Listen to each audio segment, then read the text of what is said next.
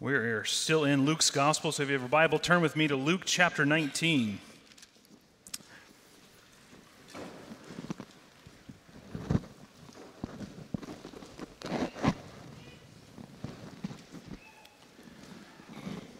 If you realize that as humans, I believe we were all built to submit to a king, to adore a king. In case you haven't been paying attention, we don't have a monarchy here in America. We left England to get out underneath a flawed ruler, but we were still created to submit to a king. Many countries still have some kind of royalty left, some kind of royal line that's there. It seems as though our culture is very much obsessed with royalty still. When Prince Harry and Meghan left the UK and did an interview with Oprah, millions tuned in to find out what they were going to say and then to tweet about it later. They want to know the royals. They want to understand them, even adore them. Years and years ago, 1981, 750 million people tuned in worldwide to watch Princess Diana get married. 750 million people. As humans, we're fascinated with royalty. But as I said, in America, we've left the rule of a king. There's no royal line. So what do? Here in America, we create them. We create royalty. We take billionaires and athletes and movie stars and now social media stars and we turn them into kings. We crown them and we adore them. And why are there people, a significant portion of our population, given over to the sway of powerful figures, adoring them and spending their time worshiping them? Why is this their need for kings? Why is there a need to crown people, to create them and to adore them? It's been said that democracy is medicine, not food. You can't live on medicine. It's medicine. And we have a democracy because human beings are so sinful that none can really truly rule the right way. But what we really need is a king. That's what we're built for. We're built for a king. We're built to submit to a king. And the reason why we love to think about kings, about royalty, and we read about it, and we watch movies about it, and watch TV shows about it, it's because there's this, I believe, some memory trace built into the human race that pulls us toward it. It's like it's in our DNA to want a king, to submit to a king. This faint memory in you and me of a great king, an ancient king, one who did rule with such power and wisdom and compassion and justice and glory. And we know deep down we were built to submit to a king. We're built to give ourselves to that king. We're built to stand before and adore and serve and know that king. And like the Israelites in 1 Samuel, we keep asking for earthly kings. We keep striving after earthly kings that cannot and will not give us what we truly need. And yet, as a culture, as a people, we keep gravitating back to them. And what I realized this morning, this week, as I looked at this passage, is that we need a better king. We need a loving king. We need an eternal king. We need a righteous king, a just king. We need Jesus. But for him to be our king, he would need to die first. As Jesus approaches Jerusalem in Luke's gospel, we should already know what's about to happen to him. Luke has been deliberately setting the stage for what's going to transpire in this city. If you remember just a chapter earlier, it was Jesus' fourth time warning his disciples of what would happen. And in Luke 18, verse 31, and taking the 12, he said to them, "See, we're going up to Jerusalem, and everything that is written about the Son of Man by the prophets will be accomplished. For he will be delivered over to the Gentiles and will be mocked and shamefully treated and spit upon, and after flogging him, they will kill him, and on the third day he will rise." Jesus over and over explained to his followers of what was going to happen. He would be delivered over to be crucified, but he would rise again. He would defeat death. But before that day, Jesus would be fulfilling all sorts of Old Testament prophecies. This passage this morning, it's a lengthy one, I recognize, is just dripping with Old Testament prophecies and allusions. We've already heard one at the beginning of our service when I read Psalm 118, and I'll mention it again later. But through all these verses, one thing should stand out to us. Jesus is the King and Messiah we truly need. So here's the main idea. We should be certain that Jesus is God's Messiah, despite the rejection of him by both the rulers of his day and by many people today. Jesus is God's Messiah, and it's been abundantly clear in these verses, and I pray that you would see it clearly also this morning. So there's 4 points that I want to walk through as we walk through Luke chapter 19, starting at verse 28, as we get all the way through chapter 20, verse 18. There's 4 points here: the triumphant arrival of Jesus, the devastating rejection of Jesus, the ill-advised testing of Jesus, and the closing verdict of Jesus. So, point number 1, the triumphant arrival of Jesus. Remember, Luke's account of Jesus' entering to Jerusalem follows the theme of kingship that was introduced in the prior verses. And just as the prior parable introduces a coming king, Jesus approaches the city as the blessed king who comes in the name of the Lord. Look at verse 28, chapter 19. And when he had said these things, he went on ahead, going up to Jerusalem. And when he drew near to Bethphage and Bethany at the mount that is called Olivet, he sent 2 of his disciples, saying, "Go into the village in front of you, where on entering you will find a colt tied, on which no one has ever sat. Untie it and bring it here. If anyone asks you, 'Why are you untying it?' you should say this, 'The Lord has need of it.'" Bethany was 1.7 miles east of Jerusalem on the east slope of the Mount of Olives, while Bethphage was likely to be located nearby, a little to the north of Bethany. Mount of Olives lies directly east of Jerusalem, 2,600 feet above sea level. And to reach Jerusalem, one would proceed west down the Mount of Olives through the Kidron Valley into the temple area through the eastern gate. And Jesus here, along with his men, would stand there and gaze forward towards Jerusalem. They could see the city from where they were. He knew what was about to happen. And now was the time of his arrival. It was the end game now. And he sends for this colt to enter the city. And the question is, why did Jesus want a donkey, a colt? I don't think the disciples knew exactly, fully, what kind of king that he was coming to be. Although the colt should have been a clue for them, they probably didn't pick up on it. Jesus was not going to make a political statement as most of them thought he would. It was a spiritual statement. Jesus had not come to take control over the government that would never produce fruit like we think it will. He came in humility, and he came to fulfill Scripture. Zechariah 9:9 pictures God's just and rightful ruler arriving in Jerusalem, bringing salvation for them. Zechariah 9:9 says, "Rejoice greatly, O daughter of Zion. Shout aloud, O daughter of Jerusalem. Behold, your king is coming to you. Righteous and having salvation is he, humble and mounted on a donkey, on a colt, the foal of a donkey." And Jesus rides into our lives the same way, with gentleness and humility. He does not crush us with superior might. And so if Jesus then is the king of gentleness that we see, then friends, everyone who loves him should serve him and represent him in that same way with gentleness and humility. Well, they do what Jesus asked there, verse 32. So those who were sent away and found it as Jesse told them, and they were untying the colt, and its owner said to them, "Why are you untying the colt?" And they said, "The Lord has need of it." And that's such a penetrating statement right there, isn't it? The Lord has need of it. Friends, the Lord's needs are always paramount. Right away, we're confronted that Jesus is King.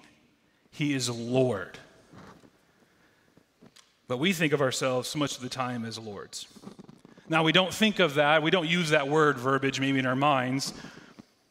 But in your head, you think of yourself that way. You're in charge. You're the one making plans. You're the one dreaming of your future. You're the one who's figuring out things and deciding what to do. You're the Lord of your life, the Lord of your stuff, the Lord of your time, the Lord of your future. But then the scriptures come to us. Jesus comes to us and says, hold on there. I'm Lord. I'm king. I'm the king of your life. And you need to submit to me. And what should we do? How should we respond? How do we answer Jesus? Friends, Jesus is Lord, and the Lord commands as he wills. To be a Christian is to be a follower of Jesus and to submit to the lordship of Jesus Christ. He owns all that we have and all that we do and all that we are. This is what it means to be a Christian. It means giving up control over our life and recognizing that he is Lord over all. You cannot be a Christian and deny him as Lord. And so when he has need of our service, he claims it. And we need to recognize in our passage that Jesus is our King at peace, not at war. He doesn't take control of the cult by force. He includes the owner of the cult in the decision. He doesn't overpower him. He includes them and asks of them. And the same is true of us, friends. The Lord has need of you today. Not because he's needy, not because he's lacking in anything. No, he desires to employ you for his service, to accomplish what he desires for this world, and he chooses people. He chooses us to do the work of the ministry. But he doesn't leave you by yourself to do the work on your own. No, he gives us everything we need. He gives us his word. He gives us his spirit. He supplies everything we need for life and godliness. And he will accomplish what he desires through you when we listen to the word and when we seek to obey it. Friends, the Lord's needs are paramount in this world. And so don't get sidetracked with just your needs. Seek the Lord and look to obey what he's called you to. If you remember, in the prior months of Jesus' ministry, he had forbidden his disciples to publicize the fact that he was Messiah. Do you remember that earlier in the Gospels when something would happen that was monumental, healing or teaching? Jesus would say, don't say anything. He would hush. But now the time had arrived for him to present himself as the rightful heir to the throne of God. And he was to be presented formally to the nation with clarity and maximum publicity that he was king. He was Lord. And so we see that in verse 35. They brought the colt to Jesus, and throwing their cloaks on the colt, they set Jesus on top of him. And they rode along, and they spread their cloaks in the road. This is kind of like a first century red carpet here. And in verse 37, as he was drawing near, already on the way down the Mount of Olives, the whole multitude of his disciples began to rejoice and praise God with a loud voice for all the mighty works that they had seen, saying, "Blessed is the King who comes in the name of the Lord. Peace in heaven and glory in highest." Very similar to the words that we heard as the heavenly host cried out and praised God when Jesus came as a baby. Now the disciples rejoice and cry out in adoration of their coming King. But look at verse 39. Some of the Pharisees in the crowd said to him, "Teacher, rebuke your disciples." He answered, "I tell you, if these were silent, the very stones would cry out." The rebuke of the Pharisees represents the real attitude of Jerusalem toward Jesus at this point. This great thing that was to be done would not be done in a corner.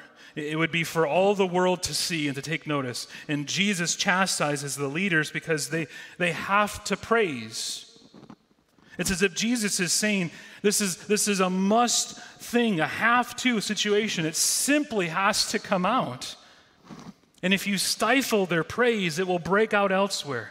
You cannot stop it. You can't contain it. He will be praised. And what we learn from this is that what God will always provide a witness. Even if every mouth is stopped from praising him, God will always provide a witness to praise. The gospel will go forth. It will not be stopped. Even if these mouths would be closed up, the rocks would cry out in adoration of him. And you don't want stones screaming at you, do you? He says it has to happen. The truth will come out. It cannot be hidden away. It cannot be silenced forever. God will get his glory. The King will be praised. Well, that's the first point. Second, we look at the devastating rejection of Jesus. Look at verse 41. And when he drew near and saw the city, he wept over it, saying, would that you, even you, had known on this day the things that make for peace, but now they're hidden from your eyes. For the days will come upon you when your enemies will set up a barricade around you and surround you and hem you in on every side and tear you down to the ground, you and your children within you. And they will not leave one stone upon another in you, because you do not know the time of your visitation.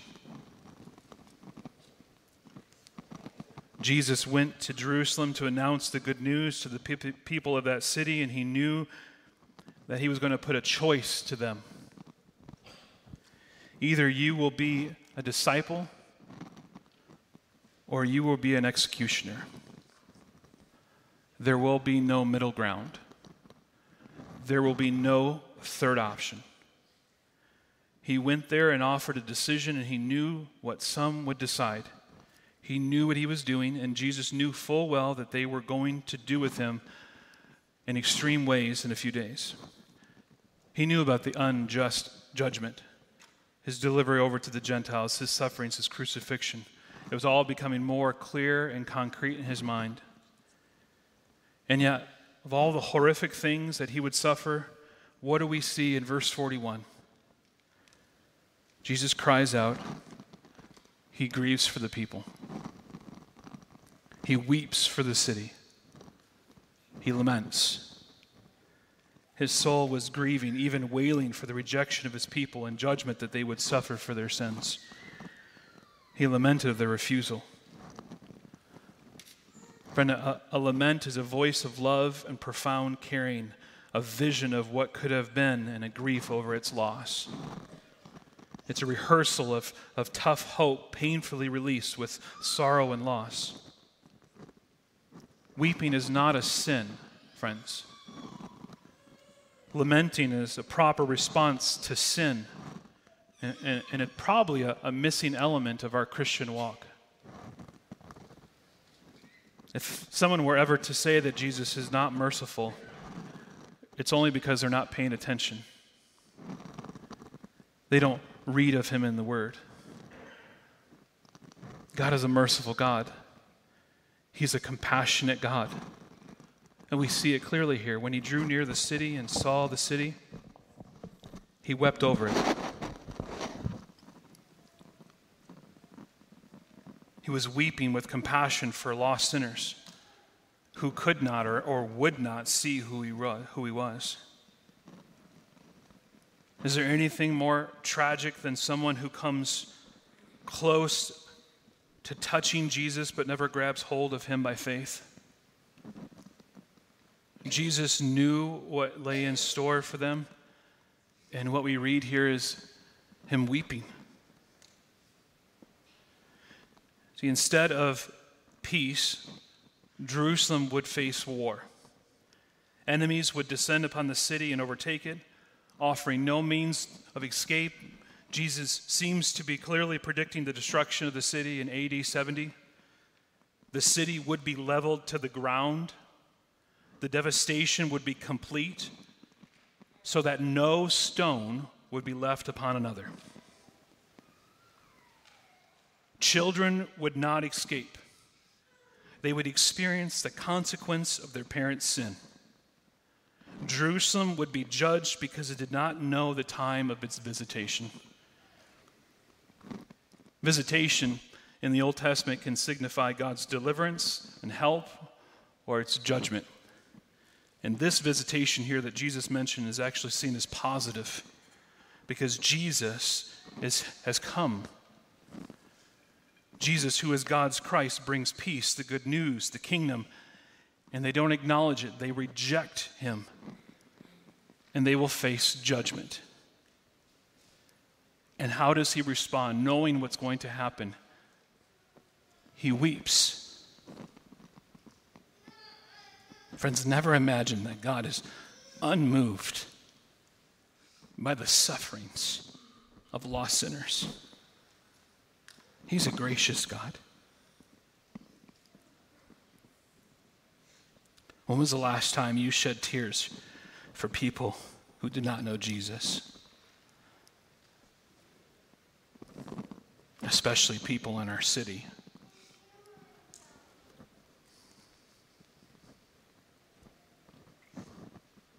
What's your response when you drive through Seattle and you see the effect of sin? Do you weep as Jesus did, or do you criticize? J.C. Ryle said, "We know but little of true Christianity if we do not feel deep concern about the souls of unconverted people. A lazy indifference about the spiritual state of others may doubtless save us much trouble. To care nothing whether our neighbors are going to heaven or hell is no doubt the way of the world." Jesus had great concern for those that he ministered and lived among. And I pray that we would reflect the same compassion that Jesus displays for us here. Well, his compassion is still there, but we see a change in demeanor. Look at verse 45. "And he entered the temple and began to drive out those who sold, saying to them, 'It is written, my house shall be a house of prayer, but you have made it a den of robbers.'" And we're watching the authority of Jesus in living color here. Jerusalem may have had a population of around 80,000 at this point. With the influx of Passover pilgrims now, that total would have been pushed up to 200,000 around this time. Most worshipers couldn't bring their sacrificial animals with them, so there was a market. This market was taking place in the temple complex, in the court of the Gentiles, this huge 35-acre area in which non-Jews would come. And that's the area in which Jesus is driving out the people. Luke's description here is very tame compared to Matthew and Mark. And as Jesus is driving them out, he's comparing their work to that of robbers, of which he alludes then to Jeremiah 7. And he's also going to call out Isaiah 56:7. But in Jeremiah, he calls to mind this famous sermon that Jeremiah preached at the very gates of this temple. And Jeremiah said, "Has this house, which is called by my name, become a den of robbers in your eyes?" And that's exactly what the temple had become at that time, a den of robbers. The people of Jeremiah's day were robbing God by neglecting the poor and forsaking the widows and abandoning the orphans. And yet in their hypocrisy, they still came to worship as if nothing else was wrong. In effect, the temple had become a safe house, a place for criminals to gather and to not repent. And Jesus is seeing the same thing here, and it makes him righteously angry. In all their buying and selling, they were neglecting the poor and forgetting true worship of God. And Jesus quotes Isaiah 56:7 when he declares what his house is for. He says, this is what Isaiah says, "These I will bring to my holy mountain and make them joyful in my house of prayer. Their burnt offerings and their sacrifices will be accepted on my altar. For my house shall be called a house of prayer for all peoples." And Yahweh promises in that day will come when foreigners and other rejects who become his servants then and will be made joyful, and his house will be called a house of prayer for all people. And this angry entrance that Jesus made in the temple showed where his passion lied. Jesus had a passion for the lost. about bringing those that were on the outside in. Jesus had a passion for the poor, for remembering to show mercy to people that the society among them had forgotten and ignored. And Jesus had a passion for justice, for standing against persons or systems who perpetuate evil. But he had a passion for worshiping God with a sincere and true heart. What are your passions? Do they line up with Jesus' passions? In verse 47, as he was teaching daily in the temple, the chief priests and the scribes and the principal men of the people were seeking to destroy him. But they did not find anything they could do, for all the people were hanging on his words. Jesus continues to teach the people there, and the people have influence. The people have power, and they're determined to listen to him, and yet the leaders want to destroy him. The chief priests, the scribes, those with political influence, they want Jesus gone. Jesus is threatening them. It's one thing to come in and destroy the place, to make it your own. It's another thing to sway people to gain their trust and have their ear. And Jesus has their ear. They're hanging on his words, Luke says. But the religious leaders, they're not ready for this. They don't want this. And so they devise a plan to test him again. That's the third point here, the ill-advised testing of Jesus. See, what we just read in chapter 19, Jesus rearranged the furniture in the temple. You don't do that unless you're the owner, right? You invite me over for dinner at your house, and I come in and I look at your setup in the living room, and I just think, I'm going to move this here and move that there. What do you think? Right? You look at me strangely and think, you don't have a right to do this. Who do you think you are, moving the furniture? That's what the religious leaders are thinking. Who do you think you are? Who does this guy think he is? Look at chapter 20, verse 1. One day as Jesus was teaching the people in the temple and preaching the gospel, the chief priests and the scribes and with the elders came up and said to him, "Tell us by what authority you do these things, and who it is that gave you this authority." Jesus, why did you move things around? This is our place. Jesus and his followers were in the temple. Most likely they were probably in the exterior portion of the porch.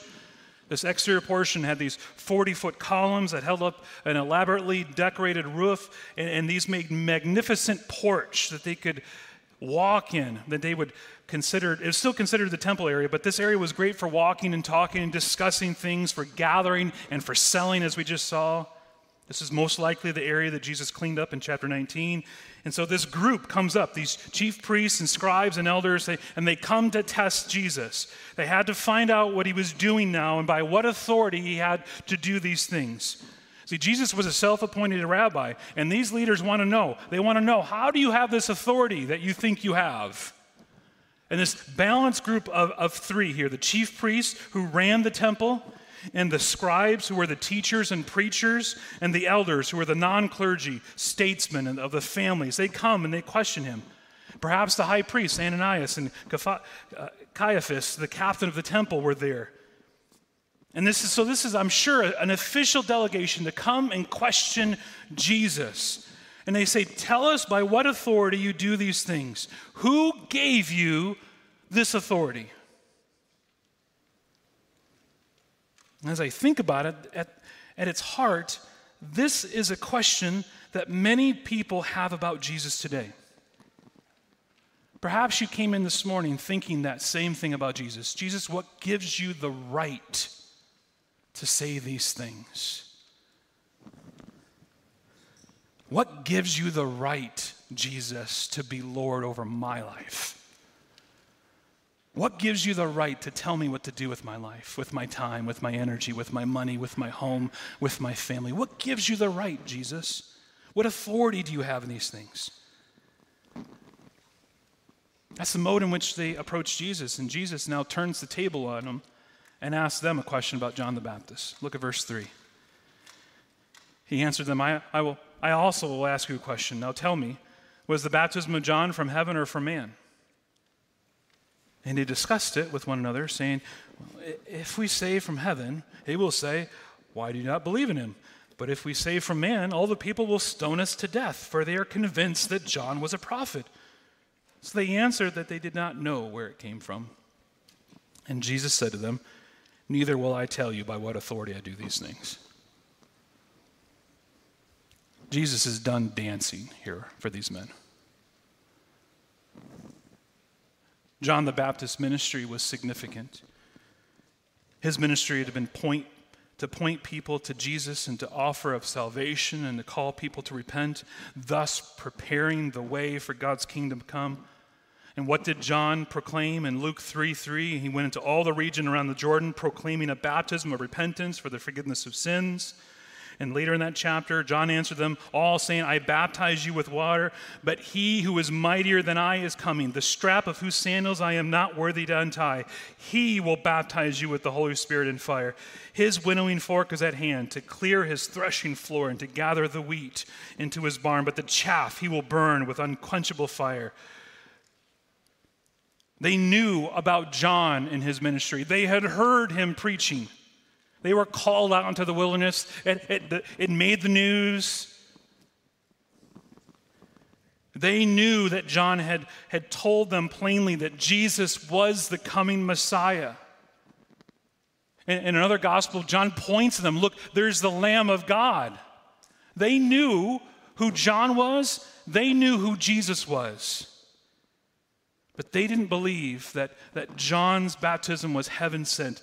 And if they said they did, it would only make people wonder, well, why didn't you get baptized by John? And so they discuss it with one another. They huddle around. What answer will be most feasible to help our reputation, to salvage our life? They are truly uninterested in answering Jesus' question with honesty and truthfulness, because ultimately they are politically motivated. Their prized possession was power, and they could sense that Jesus was here to strip that power away from them. And they had to preserve their power. They had to protect their power, their position. And Jesus now had trapped them into answering their own question. See, Jesus said of John in Luke chapter 7, I tell you, among those born of women, none is greater than John. Yet the one who is least in the kingdom of God is greater than he. And then verse 29, when all the people heard this, the tax collectors too, they declared God just, having been baptized with the baptism of John. But the Pharisees and the lawyers rejected the purpose of God for themselves, not having been baptized by him. They didn't respond. They didn't repent. They didn't submit themselves to baptism. They rejected the message. They rejected the messenger. And they didn't want to admit what they really thought, that they believed John was not from God, that they believed that his authority was merely human. And why did they not want to admit that? Because the people loved John. They believed his message. They responded to him. And they were following Jesus. You need to understand that John the Baptist was insanely popular at this time. He was already gone, but people remembered his ministry. And these leaders, out of fear, thought, if we really say what we really think, people are going to rise up against us. And if you're seeking power, and if you're seeking authority and control, they knew that they would lose it in a quick minute. It'd be gone. So they feared the people's rejection of them. And they responded to Jesus. They answered that they did not know where it came from, and they're lying. They are faithless and gutless. Why was Jesus' response to the Jewish leaders so brilliant? Because Jesus had used their ploy against them. He had trapped them to answer their own question. He had the authority to cleanse the temple. He had the power to rearrange the furniture because he was the owner. It was him. He was the Messiah. And you know this to be true. Only the owner has the right to rearrange the furniture.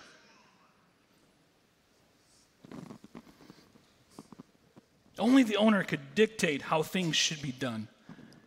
And Jesus is declaring that I am the Messiah. I am king. I have power and authority to do this. And they hear it and they see it and they deny it. What do we learn about Jesus and about the chief priests and scribes? We learn that Jesus is the Messiah and the religious leaders do not want him to be. They are fearful of losing their position, and so they desperately grab hold onto their power. And those who do not have the courage to tell the truth will ultimately be snared by their own lies. Those who do not have the courage to tell the truth will ultimately be snared by their own lies. They ultimately feared people more than they feared God. How about you, friends? This strikes a nerve if we're all honest. Do you fear people more than you fear God?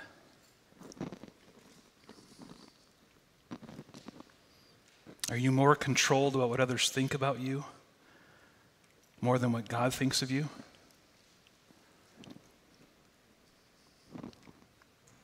Friends, it would serve you greatly if you spent some time today considering that question. And I want to challenge you to invite some friends into that discussion, some fellow church members into that. Perhaps spend some time asking a friend or a spouse. Ask them, does it look like I fear people more than I fear God? And give them permission to answer honestly so that you can grow through this. Spend some time together praying about it, seeing what God's word says about it to encourage you to fear God more than men. Jesus really does have the authority to dictate how things should go. He has the authority to move the furniture.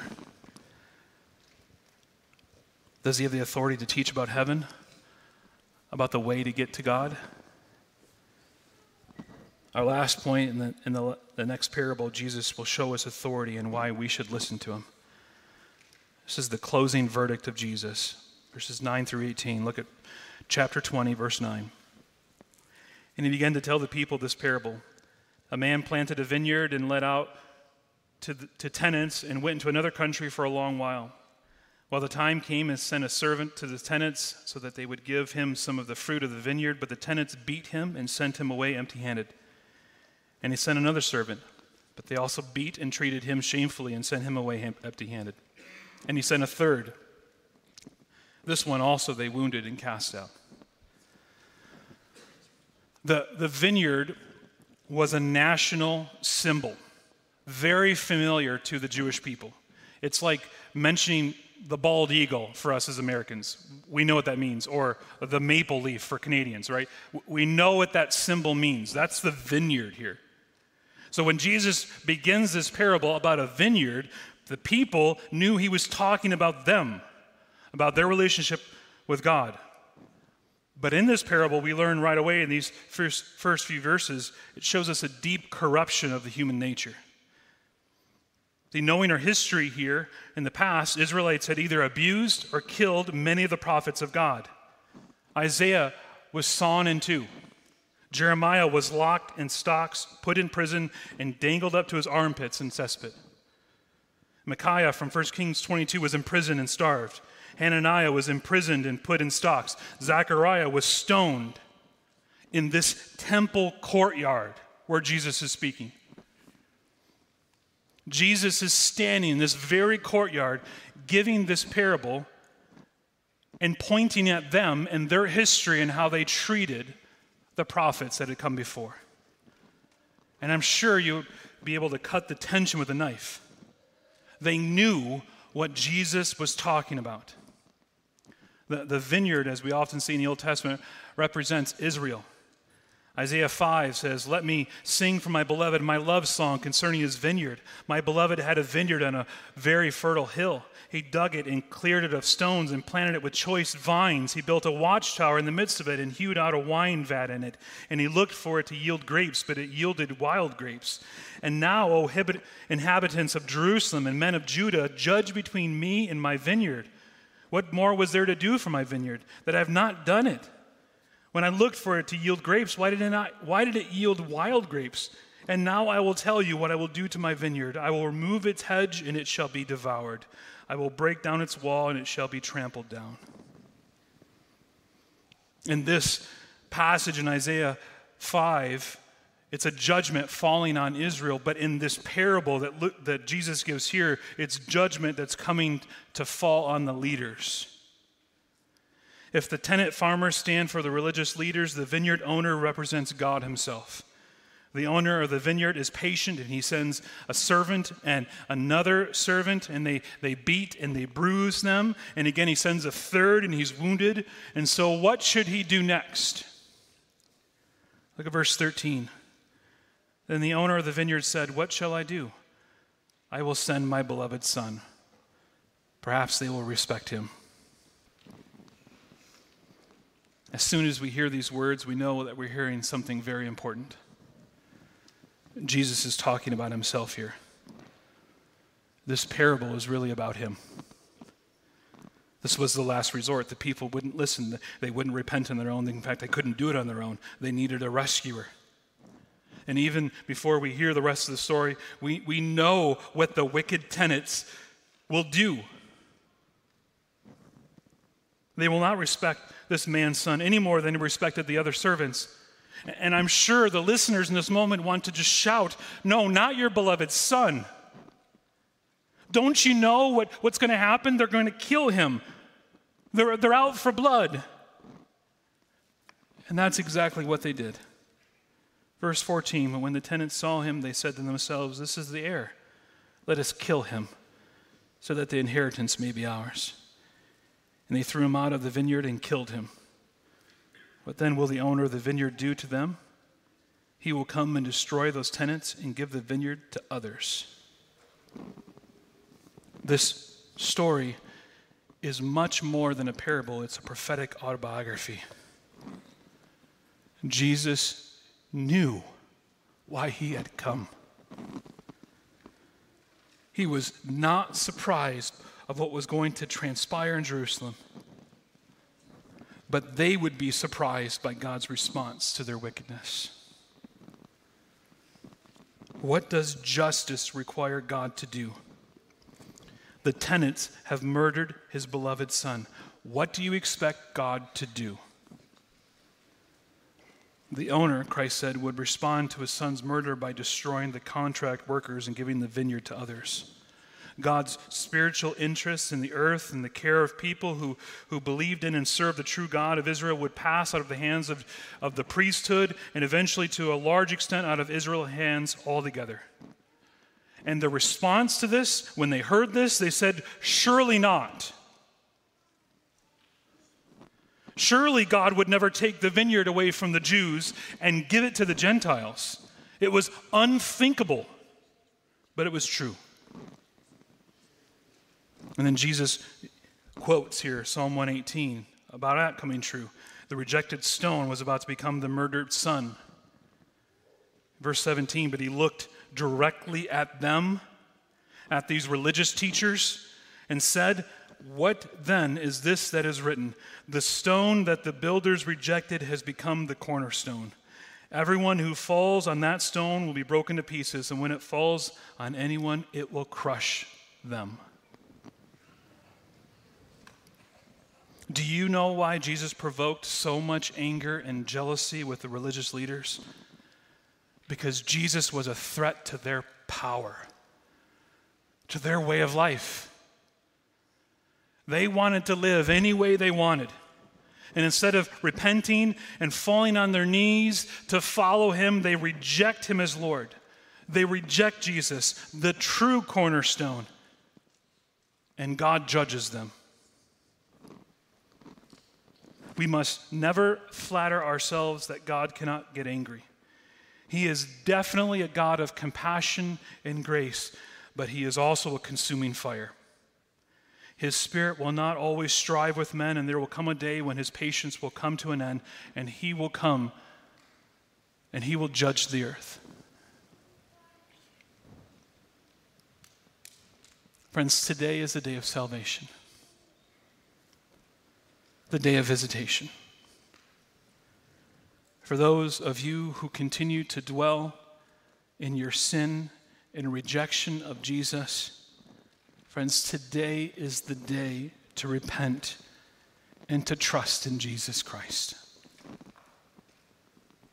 His patience won't always be there.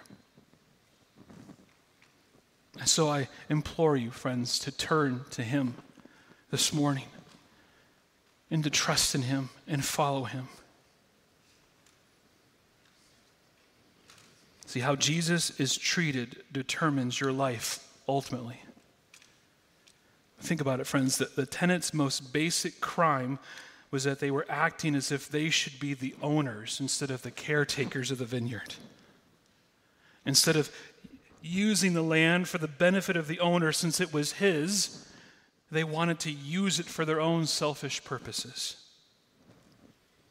And sin tempts us to live our lives as if we're the owners and not just the tenants. Sin is living as if we're making the rules in God's vineyard, thinking that we are ultimately the ones in charge. But God is the one in charge.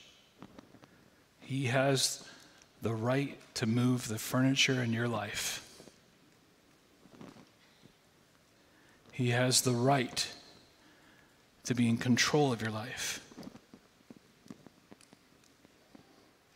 Do you see the insanity of sin in this passage? Do you see the self-destructfulness of sin? Those who reject Jesus' lordship think that they're free, but they will find that they're enslaved. And they fall and they trip over Jesus, and at the end of the day, they'll be crushed. And if we fail to trust in the King, we'll be crushed by the stone. After seeing all this, we recognize again why Jesus is weeping in verse 41 in chapter 19.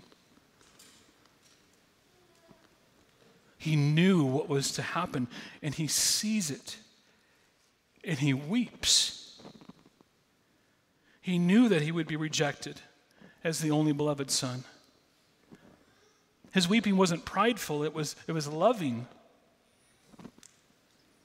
And this is why Jesus speaks so plainly about final judgment. He wants everyone to know that he is the beloved Son of God, the precious stone of salvation. But he's also the crushing stone of judgment.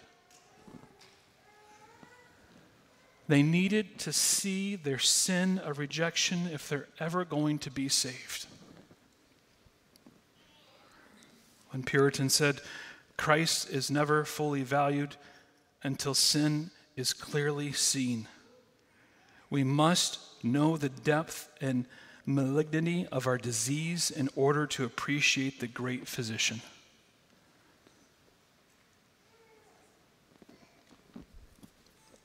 When we see the blackness of our hearts and the gospel comes against that blackness, we see how precious and beautiful he is and what Christ has done for us. It's like a jeweler. You know, when you're about to sell a diamond, what do? They bring this black cloth and they put this beautiful diamond so you can see all of the intricacies. You see what you're going to get. You say, it is beautiful. And friends, the only way to be saved is to see the blackness of our sin. And Christ becomes beautiful.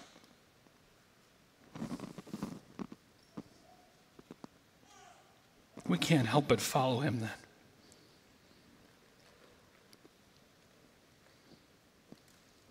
Friends, do you know Jesus Christ? Are you following him in your life? Can I introduce you to Jesus? I'd love to sit and talk with you today. That beats chili any day. To just talk through the gospel. And we as a church want to walk with you as you follow Jesus. That's one of the reasons why we are a church, to walk with one another. And so we want to walk with you. We want to help others follow Jesus. Christian, what have you learned about Jesus this morning? What have you been reminded of? He is our King, and he has every right to direct our lives. Are you living in submission to him? What have you learned this morning about those who resist Jesus? Their end is not encouraging. Their end is tragic.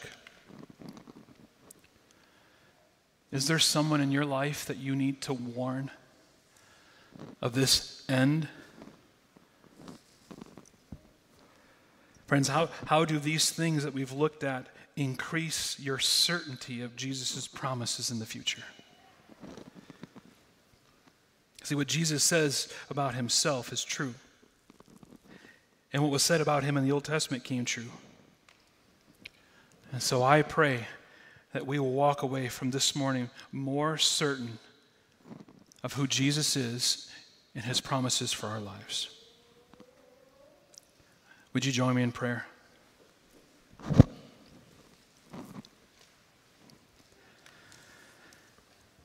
Father, you are kind in your patience with us this morning.